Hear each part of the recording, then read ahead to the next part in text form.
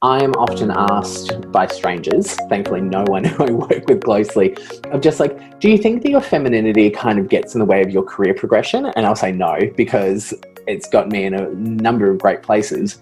Because no one expects an effeminate, masculine presenting, non-binary person to be smart or to be powerful. So I use that to my advantage all the time. I'm constantly underestimated. So it's why I'm really great in politics and government relations, because people don't expect me to know what I'm talking about. But I had to work really hard to be overly good at something. Yeah. Because that transphobia is there.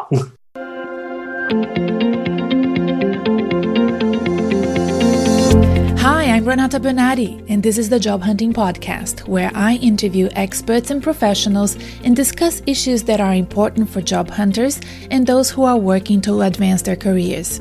So make sure that you subscribe and follow, and let's dive right in. Jacob Thomas is a human rights activist and one of Australia's most prominent leaders in sexual orientation and gender identity. I invited Jacob to be a guest on the podcast so that they could help me unpack some of the many questions that I have about how employers, recruiters, and coaches can better support trans, gender diverse, and non-binary professionals. And Jacob did not disappoint. This is a much needed discussion that I hope all my listeners will be interested in for their personal and professional development. Some of the topics of our conversation include choosing pronouns, employers and organizations looking for quick wins on pink dollar, the recruitment of queer employees to reach diversity markers, issues of dress codes, conscious and unconscious bias, and Jacob's personal experience in changing their gender marker with their employer, and much, much more. Jacob and I are friends. So for the first 10 minutes or so, there's a bit of banter where at least twice I cried with laughter. So if you want to see us having fun and then discussing some serious issues, you can go to our YouTube channel where most of my podcast interviews are filmed and recorded, and they're there. So you can join us in video format if you prefer. I will have a link in the show notes and on the podcast website for you. They have this effect on me, and I assume on many people as well. When I'm with Jacob, it makes me feel happy, energized, young, and I really enjoy spending time with them. Jacob's very impressive and complete bio is in the episode show notes or on the podcast website. But here's a little bit about them that you should know. Jacob is one of the most talented, hardworking, and influential people that I know. Considering it was my job at one stage to help select the most talented Australians for a very prestigious program for which I was the CEO, you can bet your bottom dollar that I know what I'm talking about.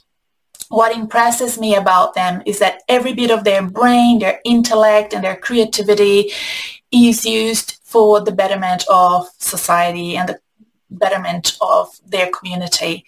There's a quote that I live by, which I think describes Jacob very well.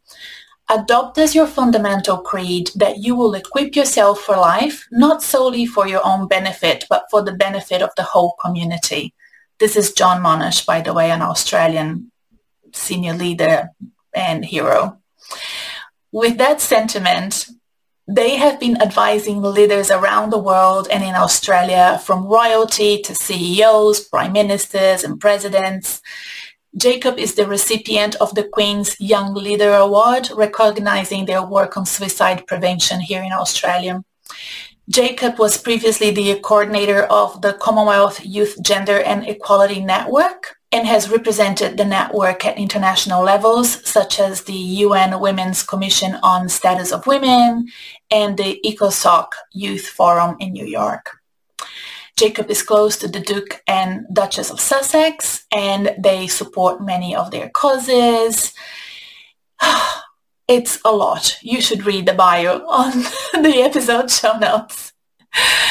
But here's an example of Jacob's work, that really impresses me. In 2018, they were the program leader for the youth program of the Commonwealth Heads of Government meeting in London. This means that Jacob helped put together the agenda and program for discussion representing over 1 billion people around the world. Such an amazing responsibility. Not only they are a talented speaker and facilitator of meetings and discussions, but they're also a great writer. And I'm going to link below Jacob's recent publication, which is a chapter in the Encyclopedia for the United Nations Sustainable Development Goals. Then there's Jacob, day job. As part of the Monash Warwick Alliance, it's an important alliance between two universities in two different continents coming together to collaborate on research and education. And they're also super creative, making the most gorgeous outfits for their friends and for themselves and finding time to produce and perform in shows here in Melbourne. A warning before we begin, we use our adult language at times, not a lot, but if you have little ones around you, you may want to put your headphones on now. Enjoy the chat. I hope it inspires you. It marks this podcast's 1-year anniversary, and it's a really exciting time for us. There's a lot more great interviews to come. So remember to subscribe, to follow, sign up for the newsletter, and keep in touch. Bye for now. Enjoy the chat. Hello. Hello. Big hug. I want to hug you. So much. Just so much. Oh, I miss human touch so much. I know. I'm so sorry. When will we be able to hug again? Soon. Soon. You reckon? I'm hopeful. I'm always hopeful. Yes. Let's do this. How are you? I'm good, actually. Yeah, it's nice. I've moved house because I moved like a month ago or so now, even a little bit longer, maybe 5 weeks. I'm like living by myself for the first time, which is glorious. And it's just like you're in my sewing room at the moment, which is why I've got a flag up to cover all the drag wigs and everything that's just up behind me. But we want to see the drag wigs. No, the lighting's not good. That's the only issue. And most of them are like, they're not styled. They're just like, I've done the show and then I've just gone, they're not like Moira roses. they're definitely not on the wall. They're not hung up. They don't care if they take on smoke. That's where we're at. We're the absolute opposite of Moira Rose in all ways. It's what it is. Okay. But except for my attitude towards life. So cute. No, it's glorious. Like, it's this beautiful, like, little warehousey kind of apartment, like exposed pipes and everything, like floorboards. Like, I've built a kitchen island that can now move around. So I've got like my pasta machines, like all of my beautiful pastiche bowls and everything. It's just Is it on Instagram? Should I be stalking you on Instagram to see? I'm surprised you don't stalk me more on Instagram. No, How dare you? And if you'd like to stalk me on Instagram, Jacob James Thomas. Great, recorded. I shall add the handle so we can see your kitchen island. But I mean, it's mostly just in the stories. So that's it. So you have to like get through all the political crap, and then maybe you'll see some cute decor. That'd be about it. How are you though? How are things? I'm okay. I'm in my pink office, as you can see. Which we love. We are both, I suppose, one of the lucky ones. We have jobs. We have a place to stay. We are doing okay. We haven't been sick. Yep. I'm going to the doctor's today. I have been meaning to go for a while, but because I have something in my eye, it's it's been bothering me. I have this every spring. I have blepharitis, which is something that old women and newborns have in common. I don't know if you know this. It's too much information. No, I've heard of it. My mum used to work in aged care. I've heard of this one. Yeah. I am at that age. Yeah. That wasn't the implication, but if you choose to take that on and personalize it, you're welcome to do so, Renata. You do you. It's so sad. Oh, gosh. But it's bothering me too much. Usually I can manage it, but now it's just like I have sand in my left eye. And I'm like, I need to see someone. Yeah. But other than that, I'm so good here. I'm near the beach, so, I can at least walk and see ocean and water. But I'm starting, no, it's been a while now. I miss people that I even don't like. That's how... I miss drama. Like, that's kind of drama. What I'm missing. I miss people. I miss drama. I miss interaction. And they are parts of my brain. I had a podcast episode conversation with a lady who I met at Monash, by the way. And she was saying there are some things that you can do at work really well, and it's better done at work. We should have been doing them at work. Sorry, at home. You do them at home. You can do them really well. There are other things that it's really hard to get done at home. Yeah. Ideation, collaboration, anything that uses your creativity and it's teamwork and it's implementation work. It's really hard. Yeah. Absolutely. So there are parts of my business that are just, struggling to go forward. Yeah. I feel that. I felt quite validated when that New York Times article came out. This is weeks ago now, but was talking about emotional muscular atrophy. So as someone who actually has muscular atrophy, which I only found out earlier this year, which makes more sense. Just I've got a new exercise routine to focus on my core. So that's cute. Because I'm in constant physical pain now and not just emotional. Thanks PTSD. But we need a blooper reel. This is what we need. But I knew this would be fun. You're welcome. You're so welcome. I will flag. I do now have a meeting at 1:45, but it should be sweet. Okay. Fuck it, it's fine. But it was interesting. Is just like in the same way that if you don't use your physical muscles,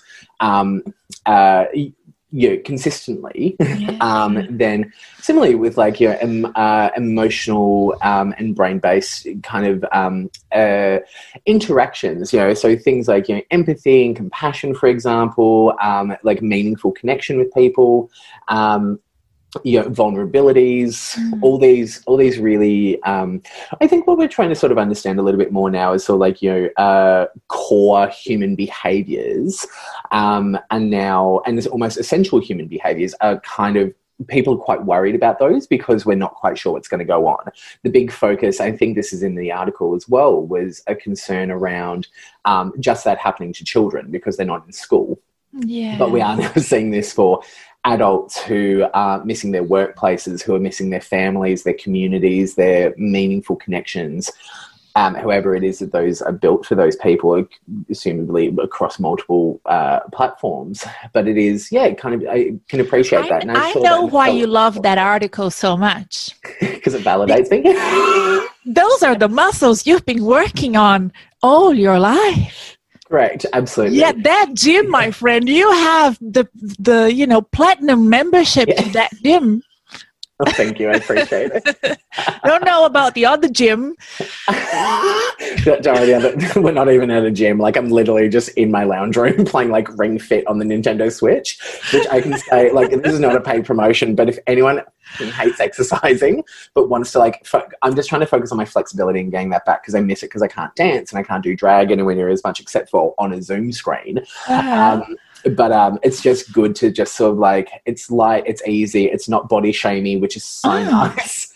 It like it doesn't tell you that like, oh, you're fat, so fuck you. It's just kind of nice and easy, and it's gamified, and I'm very competitive, so it's great. So what is it again? Repeat.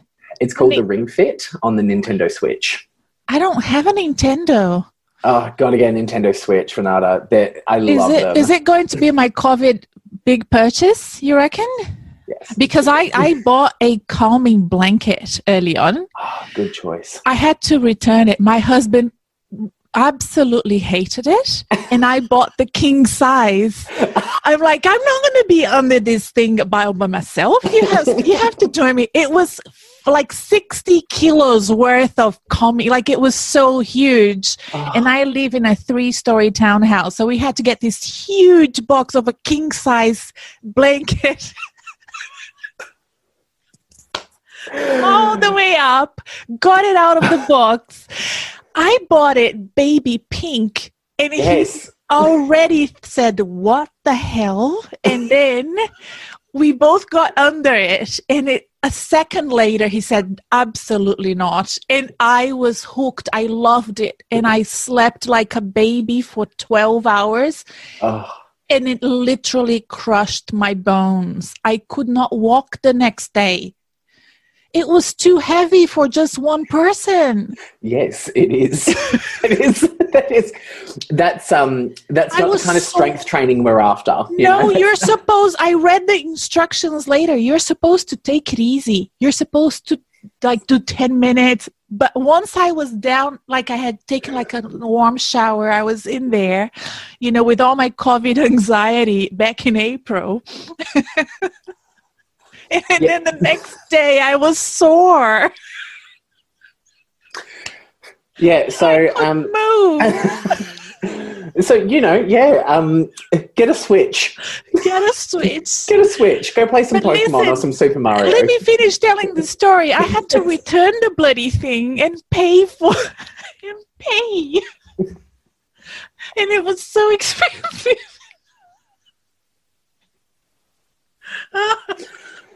Anyway.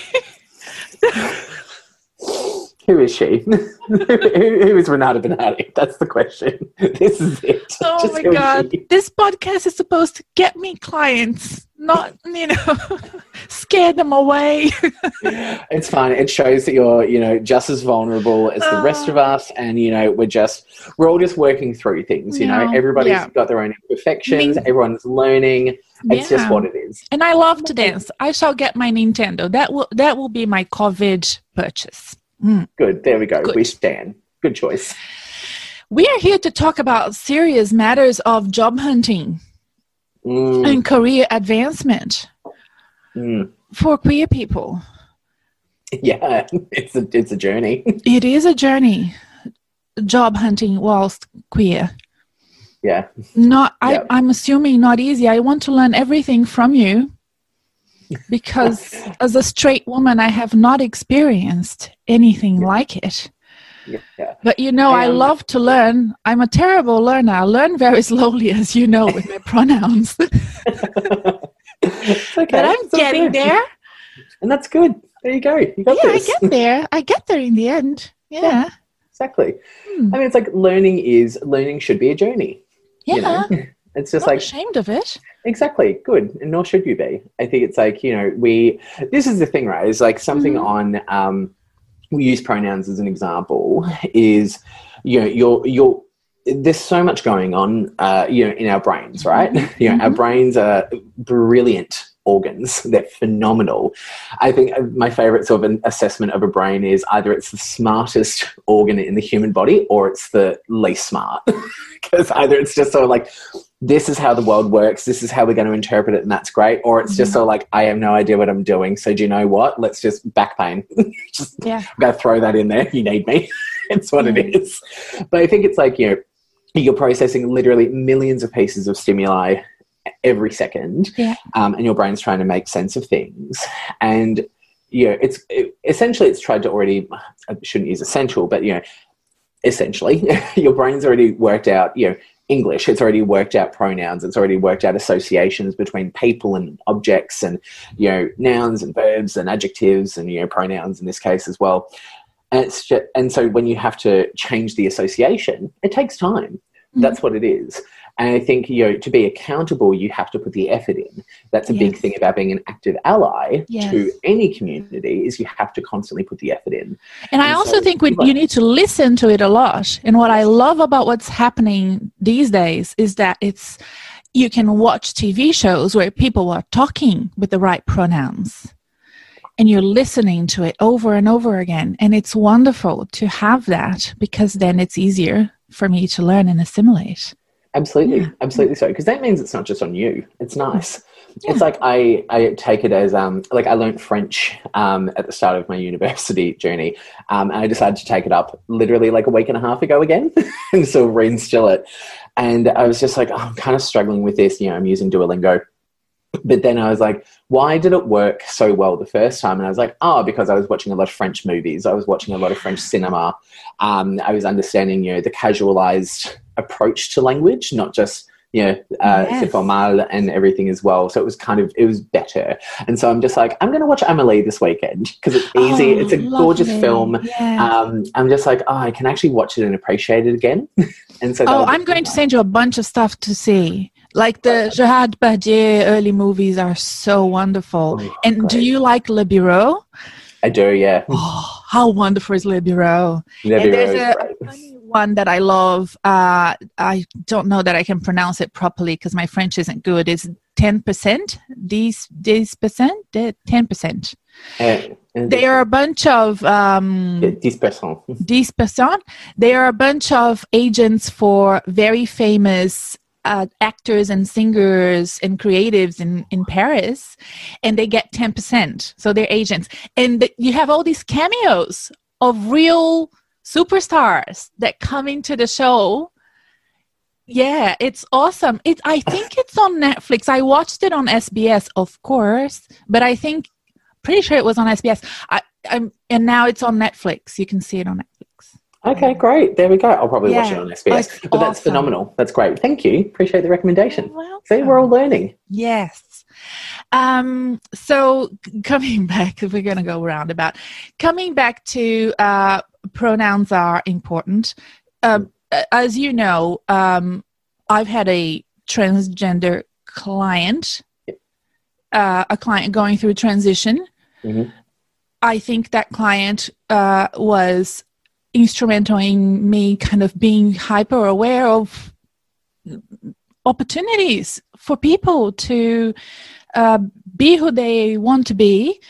That client was very lucky that they were very successful and very confident and had their own business, whereas others who are employed have to play by other games and rule books and go through selection panels and recruitment processes and checks, referrals. Mm-hmm. And I was reading, I don't know if you had a chance to look at my research that I've been doing, just things like doing referral checks if somebody has had a name change. Yeah. All of those things that can be so confusing, and for the person coming in and for the employers as well. So I know that you have that empathy as well, and you've counseled people on both sides. And I want to start by asking you, what are the most common issues that job hunters would face? Yeah, it's such a diverse community. I don't even know that you have common issues, but tell me. I mean, and thank you for acknowledging that. I think it's like, I can speak from my my experience and the experiences that have been documented, but I want to make sure that anyone listening to this, which I hope is everyone, doesn't take this as like a definitive list either. I think it's with no particular order. There are definitely issues, as you've highlighted there, about anything from like the recruitment process. Do you have like an equity stance as an organization, for example, that I look at and just sort of go, okay, cool, I'm welcome there. Do you actively promote to your organization, for example, through I'm using queer as an umbrella term here, but, queer circles, for example, are you on the job hunt for us because we're good at the job, or are you after us because we look like a diversity marker? And we're all very aware of that these days. It's, we can smell the pink dollar from a mile away. And for anyone who doesn't know what the pink dollar is, that refers to, a profiteering, financial and commercial profiteering off of the queer gaze, if you will. So it's basically, if it looks like queer people, predominantly gay white men, will buy your product, then it's a pink dollar. It just sells in that particular way. And generally having, you know, queer people as faces of businesses and products and everything as well indicates that, you know, we're queer friendly, but it's then the question for us is like, but what do you do to support our community? Because all we're doing is that most of us are quite poor, underemployed. So why are we trying to buy your product? What's the point? So there's some interesting things with that. I think when it comes to, you know, interview processes or anything like that, it's like, what do I wear? You know, it's just like, for me is like, I'm a non-binary person, but, you know, I have facial hair. This is my voice. So some people would probably call it masculine. I wouldn't, but, you know, some people might. But it's like, you know, I always think about it just like, do I dress, you know, fancy? Do I dress, you know, a bit what I would, you know, say queer, i.e. flamboyant? Or, you know, do I wear my heels? Do I chuck my nails on? You know, do I go and drag? No, that's generally my big no. But, you know, that's where you draw the line. These brows are very hard to put down, Renata. They're very hard to cover, and they take a good 30 minutes at least.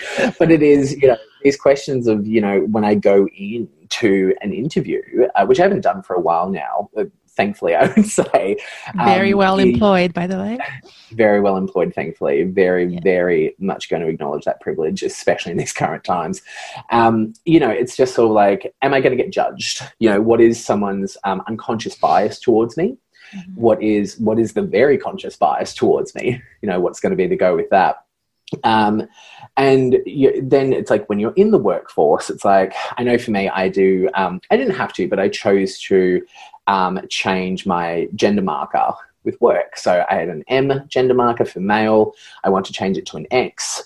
But at that time, my employer didn't have a process in place. It was very arduous. It was, and because so many employees were dependent on state legislation or sometimes federal legislation as well here in Australia, or Victoria more specifically.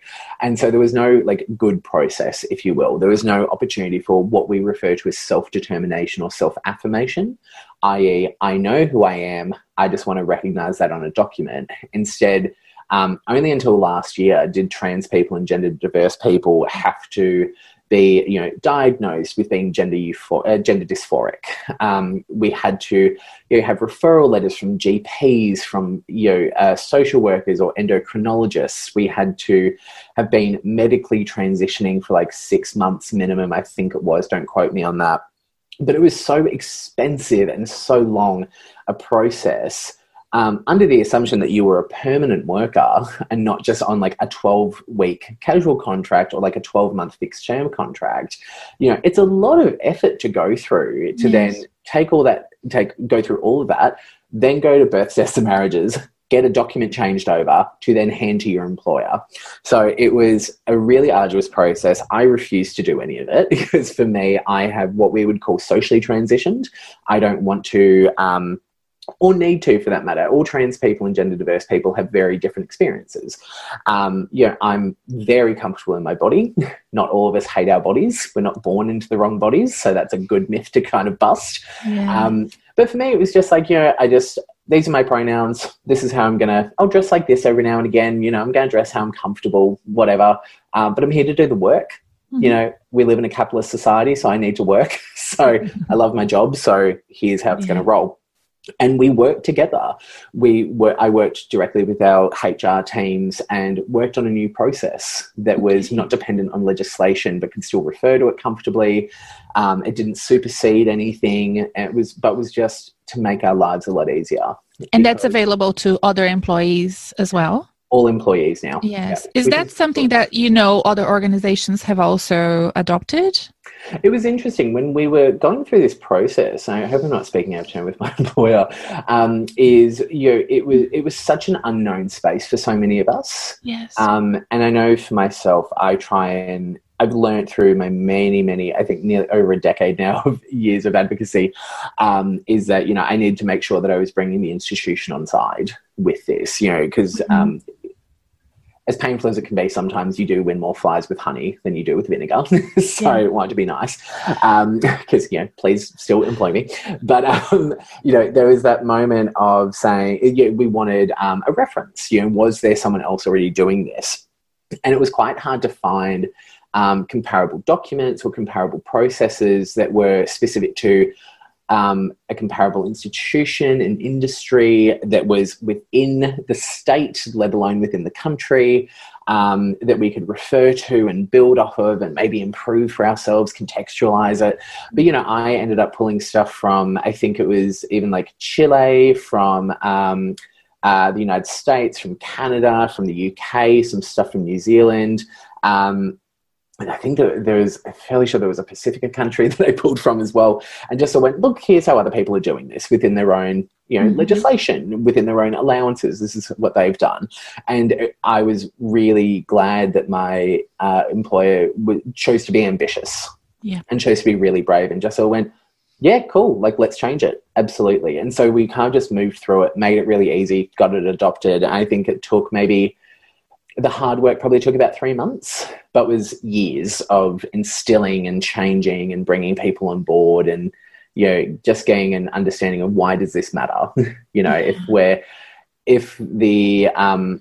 For our population, if you just want to look at demographic, we're a very small percentage of Australian population when we identify. That's always going to be a little bit off. So, the case against would be sort of like, well, there's not that many of you, so why put in the effort? And so, not that my employer put that forward. I do just want to make sure that's very clear. But we hear that. It's just like, it's such a small population, why bother? And it's that thing of just like, well, we might be a small population now, but are we any less significant? I still deserve the respect and the autonomy over my body and my life. And also, I think this is a big thing for employers to keep in mind, is that you're lucky to have us, because we're not just diversity markers, but we come from phenomenal backgrounds. Not everyone, again, we're all individuals and we happen to be in a shared community. But I think this is the important part to disrupt another myth, is that we're all struggling. We're not. Some of us are doing incredibly well. Not everyone is, especially in a time like COVID. We're definitely a community that has lost a lot of our connection and opportunity, like a lot of other comparable communities, and then the intersections that come with that too. But it is, we've got conversations going on now where we just saw this week in Australia that numerous sporting codes finally changed their rules around trans inclusion. It's great because they're just like, we want the best athletes. So that's great. They're at no competitive advantage because of, body parts or anything like that. But, they're good because they're trained, I'm good at my work because I'm trained in it. And I happen to be non-binary. It can be both things. And so, this is there's so much systemic change, emotional change, personal change that we need to do as humans as well. I think anything that's tough is worth doing. Yes. At the end of the day. If I had a rule book for everyone to adopt, I would give it to you straight away, but I don't. But if you want help, reach out. Yes. I guess, I feel like every day it seems, but every few months things go leaps and bounds. Don't you feel like it's our understanding? But it also, the range of responses and levels of education that people have out there is very varied. You might have, for example, an organization or a broker, let's say a recruitment agency, that's very comfortable with non-binary people, with people going through transition because of their own personal experience, because they have friends that have, they have vicariously learned through their social interactions with others, or because of their own whatever, they know. And then you go through another experience, it's traumatic because it's a very conservative organization, or it's a very conservative recruitment agency. So it's almost like you really, as a candidate, wouldn't know what you would get. Absolutely. And also because, and this is just me sort of guessing, and I, if you do this, I know I'm in the right track. When I was doing my research to help my client, back then, that was last year, I did a lot of research with the US stuff, because in Australia it was none. And I found that with us being more open, a lot of older guys were transitioning from from very conservative professions, legal profession, right, in their 40s and 50s, that have now decided, okay, this has never been who I am. Yeah. And I want to be who I am from now on. And that is something that I think I'd love to help. And I'd love to understand how we can help, as somebody who enjoys doing career change and career coaching and job hunting with clients. That's tough, mate. That's not easy. No, it's not. I think too is to sort of jump on that point. But there are people, just to say, there are people in America that are doing that, specializing in helping people advance their careers during transition. Absolutely. We have to do what we call code switching a lot. As queer people, more broadly, and that can be anything from gay and bisexual men, for example, who are cisgender, who might be campy or a bit effeminate. They have to quote unquote mask up at work, because there was a couple of studies that came out from the UK, I think a few years ago now, that showed indicatively that effeminate men and more masculine butch queer women don't get promoted, because they're not seen as leaders. They're not seen as traditional leaders, because they don't have that, they're too this or they're not enough of that. And so, it's kind of, I don't want to just single out, the T and the NB within the acronym, but it is a tough thing. I know that I have felt the pressure for a number of years, and, I've been in, UN spaces, Commonwealth spaces. I've worked with a bunch of presidents and prime ministers all over the world. You've met the Queen. I've received a Human Rights Award from Her Majesty the Queen. That's exactly it. Good friends with Harry and Meghan. I like to say, I don't think we're that close of friends, but I like to say there's a photo of you and Meghan on your LinkedIn profile. I've seen that photo before, and she's looking at you with such love. Yes. Yeah. We're very much on the same track with gender equality and the likes as well. So, she's a good egg. I was really lucky just a quick sidebar, really lucky in 2018 to work with a bunch of other young people who we met with Harry and Meghan at the Commonwealth Youth Forum, which I was the programs officer for. On the International Task Force, and we were able to get them to confirm their support for LGBTIQ people. I will say just LGBT is the Commonwealth terminology, which is a bit different to what we would use here in Australia typically. Context is everything with language, always. But, it's we got them to confirm that they supported it, and it went everywhere. So now if you Google Jacob Thomas and Prince Harry, the Harper's Bazaar article comes up, the People magazine article comes up. The Associated Press looked after us. It was unheard of. It was unprecedented. And still, day to day, it's still a really big struggle.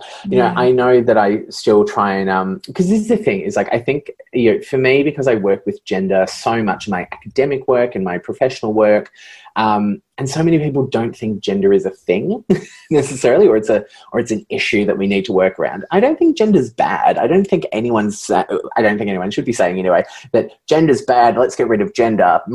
But I think what we're trying to understand is the associations that socialize us into these quite policed expectations sometimes. It's just I have no issue with masculinity. I think masculinity is kind of attractive sometimes, but then I think also it can be a little bit terrifying. But then, I feel the same about femininity. I feel about the same thing about an agendered gender as well, where it's just sort of this is the thing, if it's affecting our behavior to make people uncomfortable and to feel intimidated and to feel, shamed and to feel unloved and unwelcomed in spaces, then I'm going to have an issue with it. Is it gender's fault? No, because I want people to have personal accountability to things. But is there something that sits around us that kind of informs what is considered, correct. And I say that in quotations, to be a correct approach. I am often asked by strangers, thankfully no one who I work with closely, of just like, do you think that your femininity kind of gets in the way of your career progression? And I'll say no, because it's got me in a number of great places, because no one expects an effeminate, masculine presenting non-binary person to be smart or to be powerful. So I use that to my advantage all the time. I'm constantly underestimated. So it's why I'm really great in politics and government relations, because people don't expect me to know what I'm talking about. But I had to work really hard to be overly good at something, because that transphobia is there. It is constantly there. If I'm using, the non-binary pride flag as my background on this Zoom call at the moment, because I want to be really clear about things. Is like, this is a really important part of the community that I care about. Mm-hmm. And so if you want me to bring my whole self to work, I'm going to bring my whole self to work. It doesn't mean that I'm going to be a bit facetious here, but it doesn't mean that I'm going to just be like talking about like anal sex in the tea room, and just being so like, look at this great circuit party I went to on the weekend. Yes, queen, work, clack, clack, clack. It's just like, I just need some basic things of just, dignity and respect. That's it. And if you expect us to, here's a big gripe for me. I'm going on a slight tangent, but I think this is still really important, is it's just like, I just want to be there to work. That's it. If you are only pulling me into meetings, again, this hasn't happened for a while, thankfully, but it stays with me. I'm very hesitant to work with some people because there's the expectation that I will be the queer in charge and that anything queer will just come to me and I'll just handle it and I'll just know it. That is an incredible, unnecessarily unfairly high responsibility to put on someone. And we see this with people of colour in a lot of organisations that are white dominant. We see this with a lot of Indigenous folk who are in a lot of name and industry, to speak on behalf of people. We see this in women's orgs. We see this in, even places like men's sheds and everything as well. It sits everywhere. And so to sort of thrust someone who is probably very smart, very across their industry, but is then also trying to navigate a systemic oppression or systemic oppressions, plural, that's a lot of pressure to put on someone because you're not actually focusing on community care. You're not looking after them necessarily either. You're just saying, hey, you probably deal with this every day, so go. Deal with the trauma. And you mentioned, it's not happening to you as much. It's because you've been with the same organization for quite some time now as well. And with people that are job hunting, if they get into an organization and if that pink money was used and it's tokenistic, then there could be that expectation that they will be, Yeah. And I think it's hard too, is that so many of us are, like, I'm not a great example with this because I'm employed and I'm permanently employed. So many people who are non-binary, trans, queer more broadly also have a lot of deep intersections with poverty, that have deep intersections with mental ill health, various other disabilities as well. So, the opportunity to be full-time employed might not actually be practical. It might also mean that, we don't have full employment or even, good employment for quality. But also a lot of people, there's some interesting stats that are kind of coming out here and there. I can't attribute one at the moment, so I do apologise. But that shows that queer people across the board are generally underemployed.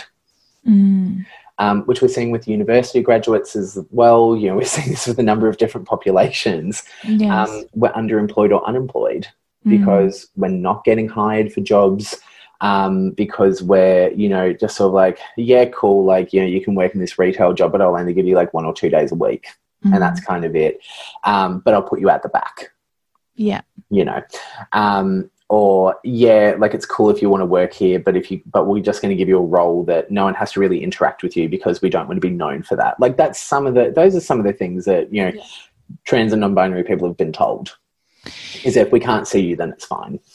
When you mentioned Indigenous professionals, and I remember when I worked really closely with a big accounting firm to get more Indigenous graduates into their organization. And once it was so hard. Once we did that, then a few months later, they were having all sorts of problems with those young associates asking for extended leave. If somebody, let's say, passed away in their community, they needed to go away for a long period of time. Yeah. And it's almost like they just expected people to just fit in. And it's just not possible for them. There are expectations that they need to meet as member of their community, that they need to be at the funeral for, I think, weeks, I think it was. And so we had to do extra work. I wasn't there to help them through that, but they had to do extra work with HR to then do some workarounds to see how they were going to do that. And it can be done, where you worked, and I used to work there as well. You can reshuffle your leave. I've done that many times when I was at Monash, where I would buy out extra time so I could have more time with my kids, things like that. But it was just something that they had to do. I'm thinking of this for reasons of health, and need to take time off either for surgery or for adoption or for surrogacy or whatever, and that not really being built into EBAs or insurances or anything. Yeah, no, you're bang on. We're seeing, I think it goes back to an earlier point, is that we are seeing some leaps and bounds, right? Didn't you go to Canberra to talk about this with some folks? Probably. Yeah, I remember you mentioned that. I know. I do a lot of things. I talk trans all the time. It's just what I do. Yeah. I'm just multilingual. It's great. Yeah. I've got English, French, and trans. That's what it is. But I think we do have some issues with this. Absolutely, around I guess workplace attitudes and workplace cultures. I think we have forgotten that workplaces are systems that are human made, and so they can be readapted. When I'm working with workplaces, or if I'm mentoring, which I do quite a bit at the moment, and have done for years, is that I always try and say to, whether it's my clients or my colleagues or friends or strangers on the street, is, you can adapt the system. That's perfectly fine. And you've got to sort of think about, how you're trying to frame that. Because when we put things in of just like, we want to be inclusive, it's just like, well, why do you want to be inclusive? Because you could just make that your standard. That could just be it. Because everyone needs healthcare access, for example. And for a person who might be affirming their gender, for example, through medical or surgical processes, cool. Like, the recovery times differ depending on who you are as a person. But, people get sick. People can get sick for a long period of time, and they deserve to have that security from their workplace to know that they can return. We see issues with people who are pregnant, who come back and they don't have a job, or their job's been reduced. Yes. Yeah. So I think there's ways in which it's not just about making your workplace inclusive for my community, but if you can make that transition, no pun intended, to being more flexible and adaptable as a workplace, then do so. It should be a thing that's there. I think we're scared sometimes that, if something is accessible and open and available, where your employees don't have to think, can I afford to do this? Can I not afford to do this? Is my job secure? Is it not?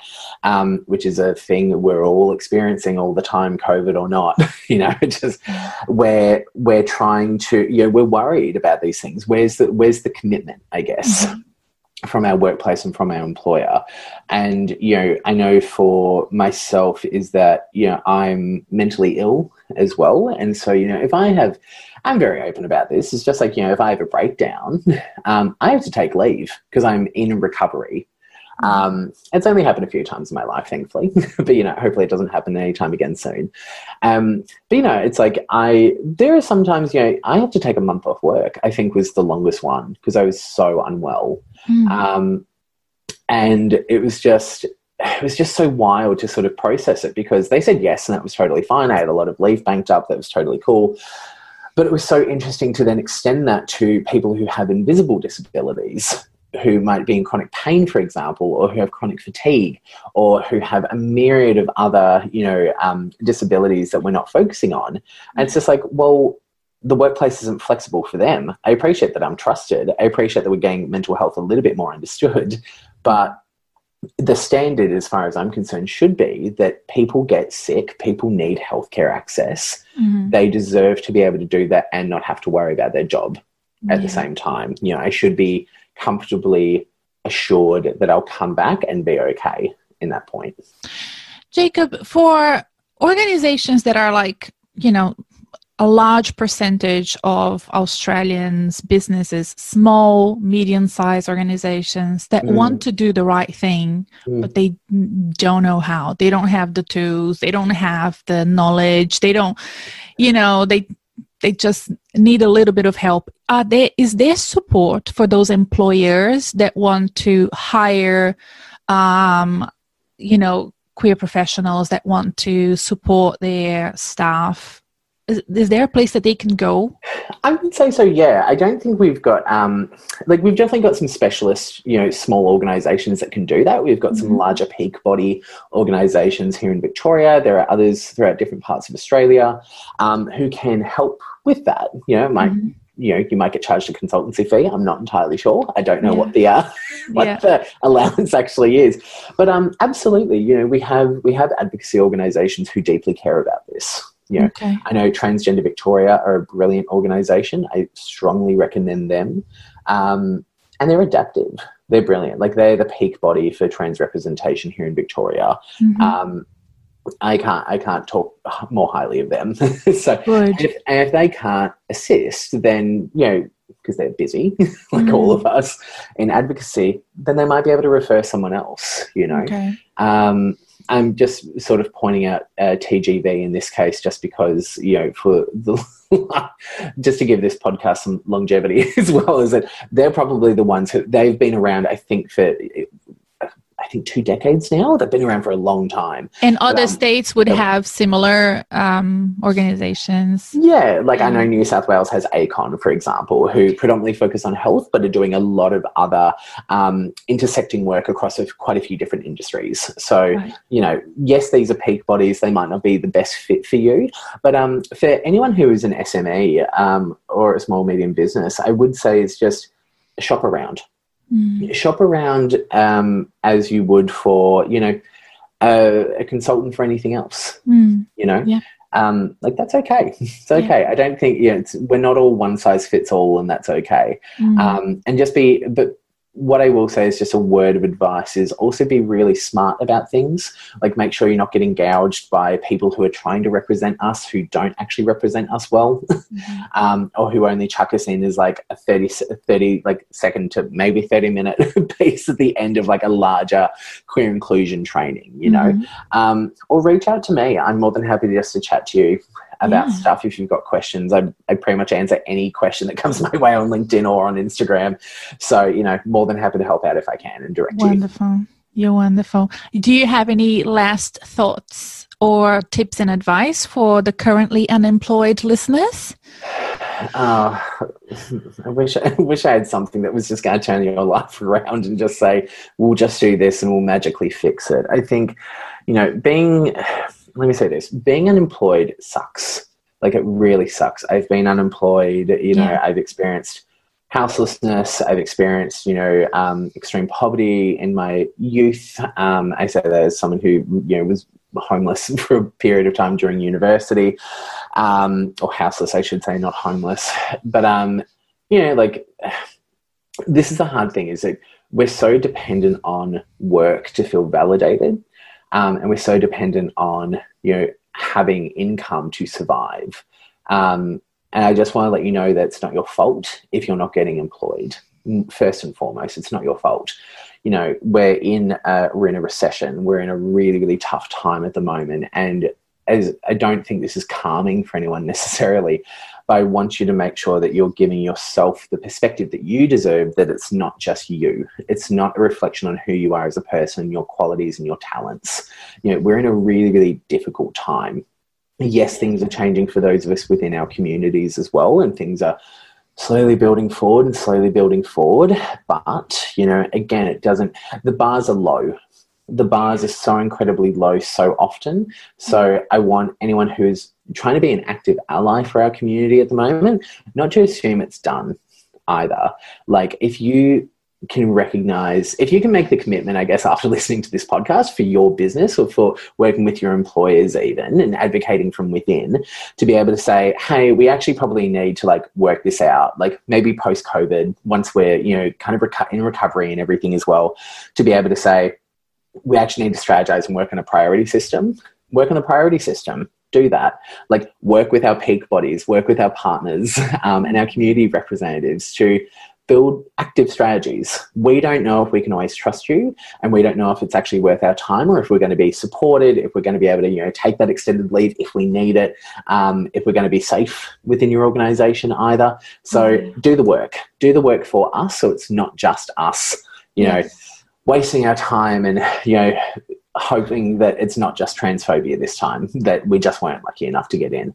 So, you know, there's two really distinct parts. For the unemployed, it's not just you. I want you to keep persisting if you've got the energy. And for those of you in industry, I really want you to change that system for us, because we're tired and we deserve to, you know, come and make your workplace as phenomenal as it can be. So keep us in mind.